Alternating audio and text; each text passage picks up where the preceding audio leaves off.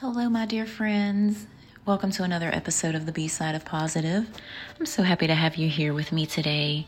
I'm just going to talk to you guys briefly about the next phase of my spiritual awakening, growth, and self-love journey, which is learning how to dissolve the ego. Because when I strip away all of the superficial reactions that I have to things around me, to people around me, behind it all is the puppet master, which is the ego, directing what I say, what I do, once again, in an attempt to make me feel safe. It's the ego who has to be right. It's the ego who has to feel important and feel unique and to feel like it's the best. But the higher path is realizing that, there's love and light and uniqueness and beauty in everybody and everything. And I don't care how smart you are, there'll always be someone smarter. How beautiful you are, there'll always be someone more beautiful. So the ego keeps me on this, or tries to keep me on this superficial level of being the best externally. And my spiritual path is one of developing myself internally, emotionally, spiritually, healing trauma, being the best human being that I can be. And I never realized how much of a slave I've been to my ego, my need to feel safe, until this point in my life. And I can see every time I've lied or manipulated or maneuvered, it was usually to get a result that I wanted, to feel safe, or whatever. And a sense of safety that's external to me is shaky at best. Because as I always tell you guys, everything changes. People change, people grow apart. People get divorced, people break up, people switch jobs, like life happens. And if your sense of safety or happiness or peace is built around things external, it's shaky. Nothing is permanent. And I'm taking a good look at my ego because being a slave to my ego means that I can't be free.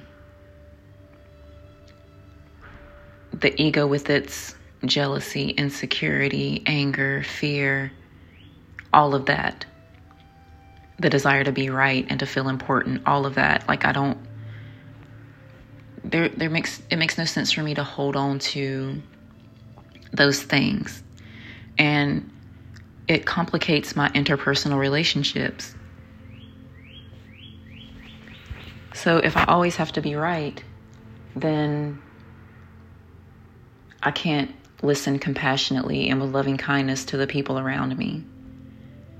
If I always have to prove a point, I might prove that point and it hurts someone else. And is it worth that?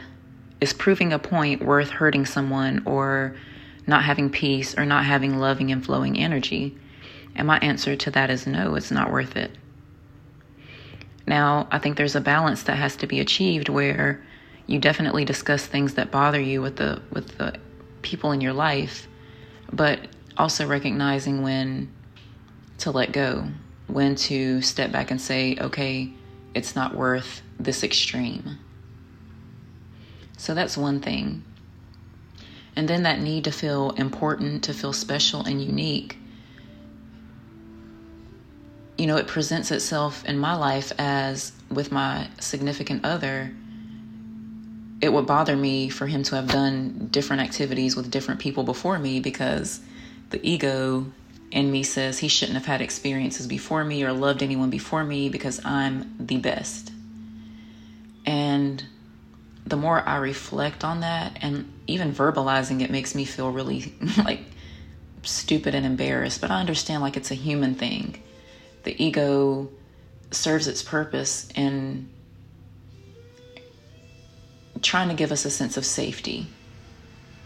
And if I feel like I'm the best and most wonderful person in someone's life, then that means they'll be reluctant to leave me or let me go or whatever. And that goes back to that sense of safety that I didn't get growing up.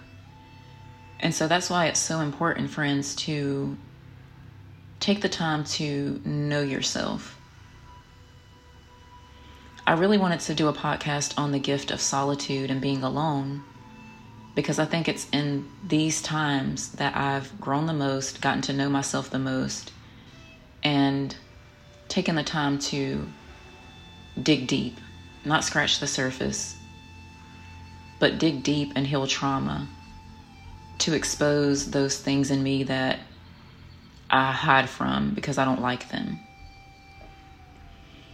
And after I got divorced and moved to a new city, I was by myself, but I had an incredible social life, always going out, always doing things, and feeling like that was freedom and that was happiness. But it honestly was just a distraction from the work I needed to do. And so I moved into a season of being alone, in the sense that I don't have a full social calendar, don't have a ton of people and friends in my life, just a close-knit group of maybe one or two friends that I can truly call friends, and then my close family members. And when I moved into that season, it was terrifying. And I was depressed. I felt like I didn't matter. Why don't I have friends? Why is my social life like it is? And then the pandemic made it even more, it made the solitude feel even heavier. Until at the end of the year, I suffered like my biggest tragedy, and I went through that by myself. And it showed me that I'm capable. And after that, I still needed to embrace solitude, because there were still parts of me that felt like, I don't like this. I don't like the quietness. I don't like the stillness, because I've always been around other people. But it's only recently that I realized the peace and the quiet and the stillness are everything. I get to take the time to listen to myself, to know what's in my heart, to heal, and to do that on my own terms. I couldn't do that surrounded by people. And I had to find my worth and my value without a man, or seeing that worth and value without a man in my life, knowing that it exists, whether I have a partner or not, whether I have friends or not, like connecting deeply with my love for myself. And I really defined me based on my relationships with others. And as I've told you guys many times, that's a dangerous thing to do, because people are funny. You can think someone will be in your life forever, and then they're gone. So making my relationship with myself my priority, and allowing the solitude and the alone time to grow me, has been essential. And I no longer look at it as a curse or a punishment, but as a blessing and an opportunity to reinvent myself, to know me, to love me, so that when I'm ready to engage in, friendships or whatever the universe might have for me, that I do so from a healthy perspective. It's challenged me in terms of my relationship with my significant other, and I get frustrated with myself, but learning to be compassionate. But it just exposed so many things in me that I want to work on so I can be the best me. So that I can be, just this really evolved human who doesn't get tripped up over other people or jealous of other people and what they have or whatever. But recognizing that there's love and light and beauty and goodness in everybody. I was making my significant others, previous relationships and friendships, like I was making those people out to be the bad guy because I was hurt and I was jealous. And it wasn't even about them, it was about me. But putting the focus on those people and judging them and their lives. I had to step back and say, like, really, Bernadette? Like, those people are living their life and being happy, and I'm over here feeling a certain type of way because they had a connection to my significant other. Like, there again, it sounds really ignorant and like ridiculous to say, but it's my reality, and I can't get free if I sugarcoat it or deny what I was truly feeling. But in my meditation, I'm learning to look deeply into the nature of things. And what I realized is that those people who were in his life, the people he loved, who loved them, the hearts he broke, the ones who broke his heart, like, that's life. And those people and my significant other have their own dreams and hopes and desires, and we're all just doing the best we can. And to put myself either above them or below them is the job of the ego. The ego is the one who looks at other people and says, I have to be better than this person. I have to look better, be smarter, whatever. When honestly, I can just drop that and not care.